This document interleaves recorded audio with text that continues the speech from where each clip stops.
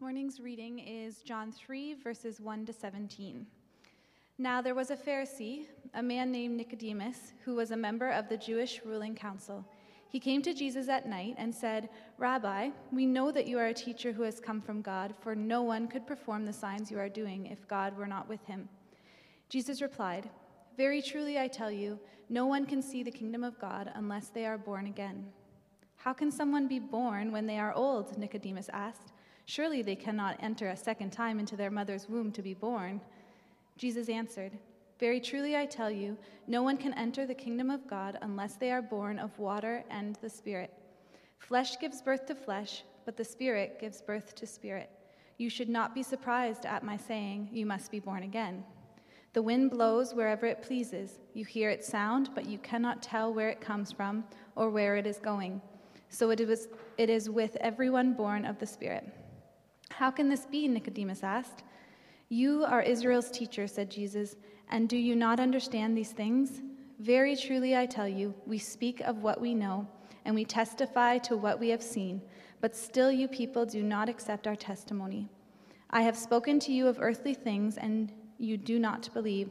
How then will you believe if I speak of heavenly things? No one has ever gone into heaven except the one who came from heaven, the Son of Man. Just as Moses lifted up the snake in the wilderness, so the Son of Man must be lifted up, that everyone who believes may have eternal life in him. For God so loved the world that he gave his one and only Son, that whoever believes in him shall not perish but have eternal life. For God did not send his Son into the world to condemn the world, but to save the world through him." Thank you, Laura. On Friday night, January the 13th, Ron and Helen and Brandon and I went out to Hidden Acres Camp to prepare for our Elevation Retreat. We put together those lovely breakfast casseroles that you all enjoyed. And after we were done our evening's work, we decided that we would play a game called Ego. Now, Ego is an interesting game because it's where you test your self-awareness and your self-understanding against the perceptions of those people around you who know you. And one facet of the game is where the three random cards are flipped over to describe three character traits that may or may not be present in your life. Things like congenial, introspective, generous. And the players around the table, including yourself, they rank what you are least to most or most to least. You could be most congenial and least introspective, for instance. Well, when it came to my turn, this is what I got. I got gullible, irresponsible, and manipulative. How do I win? I'm most like one of these things and least like one of these things. And the bottom line is, the verdict was that I'm most gullible and least manipulative, which means I'll believe anything you tell me and I'll never use it against you for my benefit.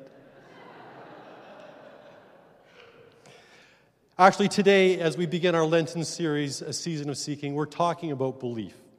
We're talking about how to let go of barriers, roadblocks that might hinder or prevent us from believing what God has for us in our lifetime.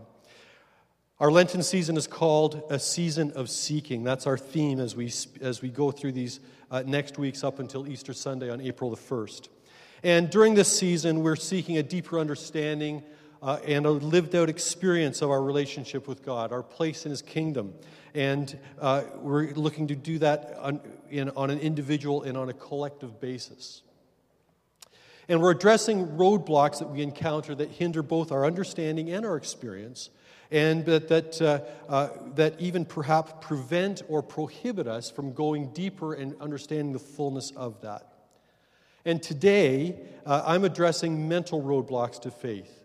These roadblocks exist on a continuum of certainty, I'll call it. And there are two poles in this spectrum. On the far left is the pole that I would call the godless one. This is the pole that says you cannot know God. It's inconceivable. It's actually absurd that God exists and intervenes in history. And this was actually a phenomenon that has been about since about 1882, when Nietzsche declared that God is dead. And that began a movement that said there's no need for deity in the divine. The world is completely understandable, and because there now exists legitimate forms of knowledge about the natural world, and that we no longer need the myth and the superstition of the Bible and the church. This is the extreme left of this godless versus godly spectrum. On the other end of the spectrum is what I would call the godly end, where this says that we can completely know God. God is completely definable and explainable, and God always acts in particular ways. And when understood, then we will live in the right way as well. Traditionally, faith has been founded on these correct ways of thinking about God, correct ways about thinking about the world, the state of humanity, this present evil time, and some glorious future eternity. The rationale is that we need to align our faith with certain correct ideas in order to have healthy faith. And when we do, then we're able to say, I know that I know that I know the truth, in quotation marks. For decades, even centuries, the church and Christians have been faithful to this approach to God. Well, today, I want to focus on this right roadblock, this godly roadblock. Why? Well, first of all, because when we think that God is completely knowable, that He has this certainty about His interaction with the world, and He's totally predictable, it limits God to our own intellectual capacity. It's actually a form of idolatry. The pattern of thinking sells God short by keeping the Creator captive to what we are able to comprehend, which is the very same problem the Israelites had when they were tempted to make images of God, also known as idols, out of stone, metal, or wood. See, nowadays we don't fashion physical idols. We create boxes for God to fit into, boxes that contain and control Him to what we can comprehend and to what we can hold. I have a friend who's a singer-songwriter in California, Bob Kilpatrick, and back in the 90s he wrote this song called Boxes. And the lyric basically goes, you can have a big box, you can have a small box, but if your God fits in a box, your God is way too small. You can have a tall box, you can have a deep box, but if your God is in a box, then He's no God at all. So it limits God to our own intellectual capacity. Secondly, I want to address it because we feel great tension when our experience doesn't fit into one of these God boxes, and we are rattled by doubt and questions when trauma falls on us from time to time. And maybe you know this. When family breakdown occurs, or when there's a disappointment, or when the abandonment by a child, a chronic or sudden illness, or the loss of a loved one, and so much more. Peter Enns says that a faith that promises to provide firm answers and relieves our doubts is a path that will not hold up to the challenges and the tragedies of life. Eileen and I can testify to that. Because in our household, we've had times of painful challenge that have caused us to grapple with our concepts of God, and have caused us to question that is God good all the time? Is He just? And is He present? And it's been deep, sorrowful, mourning, groaning as we've had to challenge our preconceptions and reconcile our reality with what we have believed. Thirdly, I want to talk about this certainty of God being completely knowable, because we are living in a time when long-standing traditional understandings of God's action in the world are continually being examined, reconsidered, and refined, if not completely redefined. It's a challenging time, but it need not be a defeating time for us. Which brings us to our text today. This is where a story of Jesus challenging Nicodemus to reconsider a faith founded on what he knows and to center his faith on something different. Here's the way the story goes. Jesus is in Jerusalem. And in John chapter 2, the end of the chapter, it says that people are beginning to believe in him because of the miraculous signs that he is performing. And even though in John we only see the water being turned into wine, a miracle that occurred in Galilee, there are obviously other unreported miracles in Jerusalem that are drawing people to Jesus and to put their attention on him. And Nicodemus is one of those people, and so he comes to Jesus at night to investigate further by interviewing him. He's one of those who is certain in his beliefs.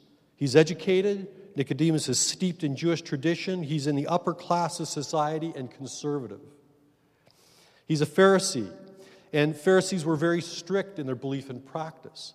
And he's a member of the Sanhedrin, the Jewish ruling council, so he would have been very sensitive to the religious life happening around him at that time. And he and Jesus have this strange conversation. It's full of metaphor and some eclectic talk, nuance, and it sounds like they're actually talking past each other. But in this conversation, they really do understand each other, and they come to this deep, meaningful conversation. And Nicodemus opens the conversation with this very straightforward statement that is founded in his certainty of his belief. He says, "Rabbi, we know that you are a teacher who's come from God, for no one could perform the signs you are doing if God were not with him." Now, Nicodemus is very complimentary. He's able to express interest in these miraculous signs, and these signs feed his certainty because they're concrete evidence, if you will, that Jesus has been sent by God. As a Pharisee, he would be a student of Israel's history and of the prophetic scriptures. And so he'd have a very firm idea, clearly defined idea of what Israel's future would entail and how God would bring it about. And as a member of the Sanhedrin, he's likely aware that John the Baptist was going about the countryside preaching to repent, for the kingdom of heaven is at hand, and also saying that there's one coming after me who's more powerful than I. And Nicodemus probably put these two together, and the unspoken question behind his statement is this: you have these miraculous signs, God is obviously with you. Why did God send you? Are you here to initiate God's kingdom? Will you fulfill the expectations for the future that I have, that I believe are right? And these questions in this statement is rooted in a very clear, defined, certain understanding and expectation of God's action in history, but also in, I think, a deep felt need for peace and for justice for his people, the Jews. Jesus' reply is very cryptic and abrupt. He says, truthfully, no one can enter the kingdom of heaven. No one can see God's kingdom unless they're born again. He didn't say, well, thank you very much, I try to do my best. Surely, I'm telling you the truth. No one can see God's kingdom unless they're born again. And Nicodemus is challenged. It's as if Jesus is saying to them, as you currently are, Nicodemus, you cannot even perceive what God's kingdom is like, let alone receive it as it really is. And in order to do so, there must be a total renewal of your life, inside and out, like being born again. Born again, that phrase. Maybe that phrase holds certain preconceptions for you. Like red-faced, raging preachers pointing their fingers and screaming, "You must be saved!" And crowds of people streaming down aisles to the sounds of "Just as I am," coming to ask Jesus into their heart. I actually can't find a lot of fault in that portrayal, because as a young man of 7 years old, I actually responded to an altar call in a tent meeting with a sawdust floor. And I was the one who said, yes, I want to be born again. And despite that term's misuse and manipulation, there is truth to it. In fact, Jesus says being a born again is necessary to be a participant in his kingdom. Sean Castleberry says this: the terminology of being born again, which is often associated with fundamentalist Christianity, has lost much of its radical implications. It goes beyond small tweaks or surface-level changes. It's a dramatic and foundational realignment. Being born again is more than asking Jesus into our hearts. It's asking Jesus to topple everything that stands against his kingdom of peace and justice. To be truly born again is to be born of love. The Greek word translated born again, the Greek word anathen, really has three meanings. It can be interpreted three different ways. It can mean to be born again, or to be born anew, or to be born from above. And Jesus, there's this play on words that Jesus is saying, in order to even perceive what is of God, to truly know and experience God's purpose and intent for the world, one must begin completely anew by being born from above, by the Spirit of God receiving a new heavenly perspective and a new heavenly power that comes from the gift of spiritual transformation. And Nicodemus' response is a natural response. He says, how? How can this be? Now, I don't know if I was Nicodemus, if that would have been the question that I would have had. I probably would have asked, why? Why do I have to do this? But Nicodemus asks, how? How can a man be born again? Surely he can't return to his mother's womb to be born. Now, he's an intelligent man. He knows that Jesus isn't talking about some biological process. And he's asking, really, to Jesus, he's asking, how can a life that is set in order, an old life, that it has beliefs, structures, habits, how can a life like that be reoriented so as to start all over again, to start anew? That's a good question. I mean, if you've ever tried to change a habit in your life, you know that it's hard to change what's ingrained. They say that if you want to start a new habit, you just repeat it for 21 days and it'll become part of your life. But to break something that is habitual, instinctive, second nature, that's difficult. And our lives are more than just the habits. Our lives are complex collections and compilations of belief, of behavior, of desire, and so much more. And Nicodemus' question is right. How can I start anew?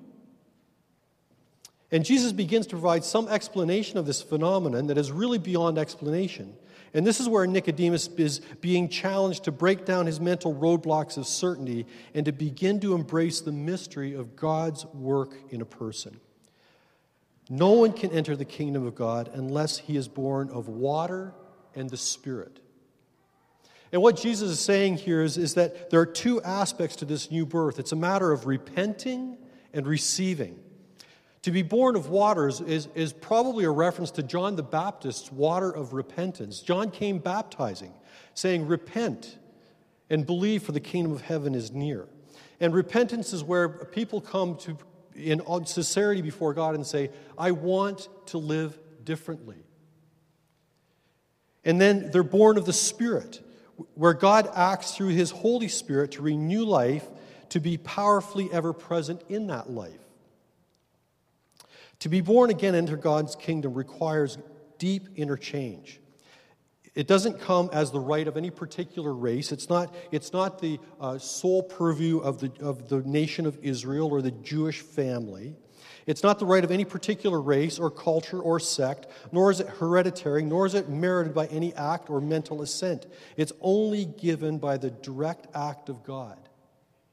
You're not born again when you can check all the boxes on the test, when you can repeat the right statements, and when you can agree to the right set of beliefs. Jesus expands further, saying it's a mystery of how this works. It's like the wind. And he draws on this analogy of the wind because it's really a great picture of this supernatural work of God in a person. And it's also a play on words. Because in the original language of John, the word for spirit and the word for wind are the same word, pneuma. And he says, you know the wind. You can't see where it goes, but you can feel its effect. And what he's saying, he's challenging Nicodemus, like, the Spirit of God, it goes wherever it wants, and you can't see what's happening, you can't explain what's happening, but you know something is happening. The origin and the destination of the wind are unknown for the one who feels it and acknowledges its reality. Just so, the new life of one born of the Spirit is unexplainable by ordinary reasoning, and its outcome is unpredictable, though its actuality is undeniable. Well, rightfully, Nicodemus continues to grapple with this. This is messing up with his own mental God boxes. And so he asks again, how can this be? Now, it's an honest question. I don't think he's challenging Jesus to say, prove it, but he's seeking to mentally get his mind around this concept of being born of water and born of the Spirit. And this is important for us to realize. God never asks us to check our brains at the door when we come to him. We're not asked to be limited by them, however. When we come to God, he's not saying, just follow me blindly, mindlessly. He gave us brains for a reason to think. But he was asking us to not be limited by the brains and to think beyond what we can conceive of. You see, God's not put off by our questions. He welcomes them. He's not put off by our reasoning or even our doubts. You might know the story in the Scriptures after Christ was resurrected and revealed himself to his disciples. One of his followers, his close followers, Thomas, refused to believe that Jesus had come from the dead. And he said, the only way I'm going to believe that Jesus is alive now is if I can actually touch the wounds from the cross, the holes in his hands and the spear wound in his side. And when Jesus came to him with great compassion and understanding, he offered his hands to Thomas and said, quell your doubts. See that I'm real. And Nicodemus received the answer that he was seeking for as well. The point is this, is that God will meet us where we're at, and he'll help us to bring us to where we ought to be. And I want to point out that Elevation, this community of faith, certainly does not ask anyone to be mindless either. In fact, one of our key strategic commitments here is that we're here to create a culture of thoughtful spiritual engagement. And I think you can see that we are being thoughtful, particularly in our recent engagement around this issue of sexuality in the church. But I want to point out that the key priority focus is spiritual engagement. Encountering that which is mystery, those things that are perceived but unseen and intangible. George Weigel says this, faith without reason risks descending into superstition, but reason without faith builds a world without windows, doors, or skylights. And so Jesus challenges Nicodemus to see beyond his own current understanding, to open the windows and the doors of his own mind to seek more. He says, you are Israel's teacher. In fact, if you go to the original language, it's even more adamant that Jesus says to Nicodemus, he says, you are the teacher of Israel. You're the authority, Nicodemus, and yet you don't understand these things. Stretch, Nicodemus, stretch, think, go beyond yourself, open your heart up, not just your mind. If you don't comprehend the easy things, the earthly things I teach, then you won't grasp the harder heavenly things that require faith. These are mysteries to you, but I know these things firsthand, Jesus said. Frederick Buechner writes that faith is a way of looking at what is seen and understanding it in a new sense. Faith is a way of looking at what there is to be seen in the world and in ourselves and hoping, trusting, believing all evidence to the contrary that beneath the surface we see, there is a vastly more than we cannot see. And so, to help Nicodemus see this vastly more, he draws on Nicodemus' understanding of Jewish history by referring to Moses in the wilderness and the brass snake. During the Exodus, and the nation of Israel was in the desert, there came a time when the nation of Israel was complaining against God, and their camp was infested by venomous snakes. And these snakes were biting people, and people were dying. Moses went to God and God instructed Moses to fashion a snake out of brass and to put it on a pole and to hold it up. And if people would just look at the snake in faith and believing that God would rescue them, they would have their lives saved. And Jesus said, just as Moses lifted up the snake in the wilderness, so the Son of Man will be lifted up, so that whoever would believe would have eternal life. And the parallel is that whoever would believe in Jesus in faith would receive this life, would receive life that was everlasting from God himself. And this is the crux of the situation for Nicodemus. Faith is about who more than it's about what. Peter Enns says this, as it's used in the Bible, believing doesn't focus on what someone believes in, but in whom one places his or her trust, namely God. And this is Jesus' point to Nicodemus. At its core, the kingdom of God is not found in a theological or a social construct. It's found in the person of Jesus Christ. And if that kingdom is to be seen today, then individuals must be born again by the Spirit of God, infused by the presence of Jesus himself, in order to manifest his presence in the world in attitude, in word, and in action. See, only believing in the power of miracles like Nicodemus did is insufficient for new life. Those signs that Jesus created were simply signs that pointed to the one who has the power to transcend nature, God himself in Jesus Christ. And belief only in mental boxes that keep God in neat and tidy, completely explainable fashions prevents one from embracing the faith, the mystery of the spiritual transformation that God has for us. You see, it's the Spirit that is the substance of the kingdom of God. Believing in Jesus, who is the Savior, and putting your faith in him brings life that is born in you by God's Spirit. That belief is a matter of trust. We trust God to renew us. Peter Enns continues to write, he says, if we replace the words belief or believe with the word trust, we'll be closer to what the Bible is getting at, and we may be surprised and encouraged by what we see.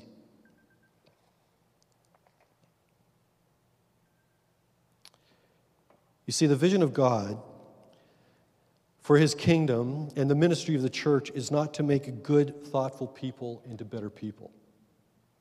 That's not what we're about. If you want to be about that, there are lots of great places where you can engage in self-improvement. No, the vision of the kingdom of God is to transform flawed but willing people into whole and ready people. That's what being a born again or being born from above accomplishes. It's a fundamental change of our destiny and our nature. In the world today, we see lots of cry for justice and peace. It comes under the hashtags of Me Too or Black Lives Matter. It's heard in the outcry just recently in Canada around the lack of representation by Indigenous people in juries, where white people, white men get let off for killing Indigenous men. We hear those cries, and it's right to rise up and to be active in those things. But I would like to tell you this, is those things are good, and they will accomplish some things, but in the end, they're Band-Aids on cancer. If this world is going to change, there needs to be a fundamental change in the hearts and the lives and the destinies of humanity. And until people come in touch with what God intended for them from the beginning of time, these injustices will continue to roll. And it's people who know this life that is truly life, who speak and act and advocate. We're the ones who will help bring the change that's necessary as people give their lives to this new life in God. Well, in conclusion, why would anybody believe in Jesus and put their trust in him, seeking to be transformed? Well, because Jesus is love incarnate, and true love is trustworthy. Sherry Harder says that faith is tied to love in a way that logical deduction and reason are not. We are changed by what we love more than what we think. And so after this interaction, after John recounts this interaction between Jesus and Nicodemus, he gives some summary statements. He says, "For God so loved the world that he gave his one and only Son, that whoever believes in him shall not perish but have eternal life. For God did not send his Son into the world to condemn the world, but to save the world through him." And he continues in 3 verse 18, "Whoever believes in him is not condemned." See, God has reached out to us individually and collectively in love to renew our lives and to restore in us the wholeness of being that he intended for us from the beginning of time. And without that wholeness that comes by being renewed from above, we are not living as the true humanity that God created. Rather, we are perishing because we are missing the purpose for which God created us. God's desire is that we would live unhindered in relationship with him by trusting Jesus. A relationship that releases his love, his peace, and his justice in us and through us. Pete Wehner says, "What God is seeking is not our intellectual assent, so much as a relationship with us. That is, after all, one of the purposes of the incarnation of God in Jesus." As we always do, we are going to go to the gym and have some discussion around tables. I've actually reserved a table for myself today.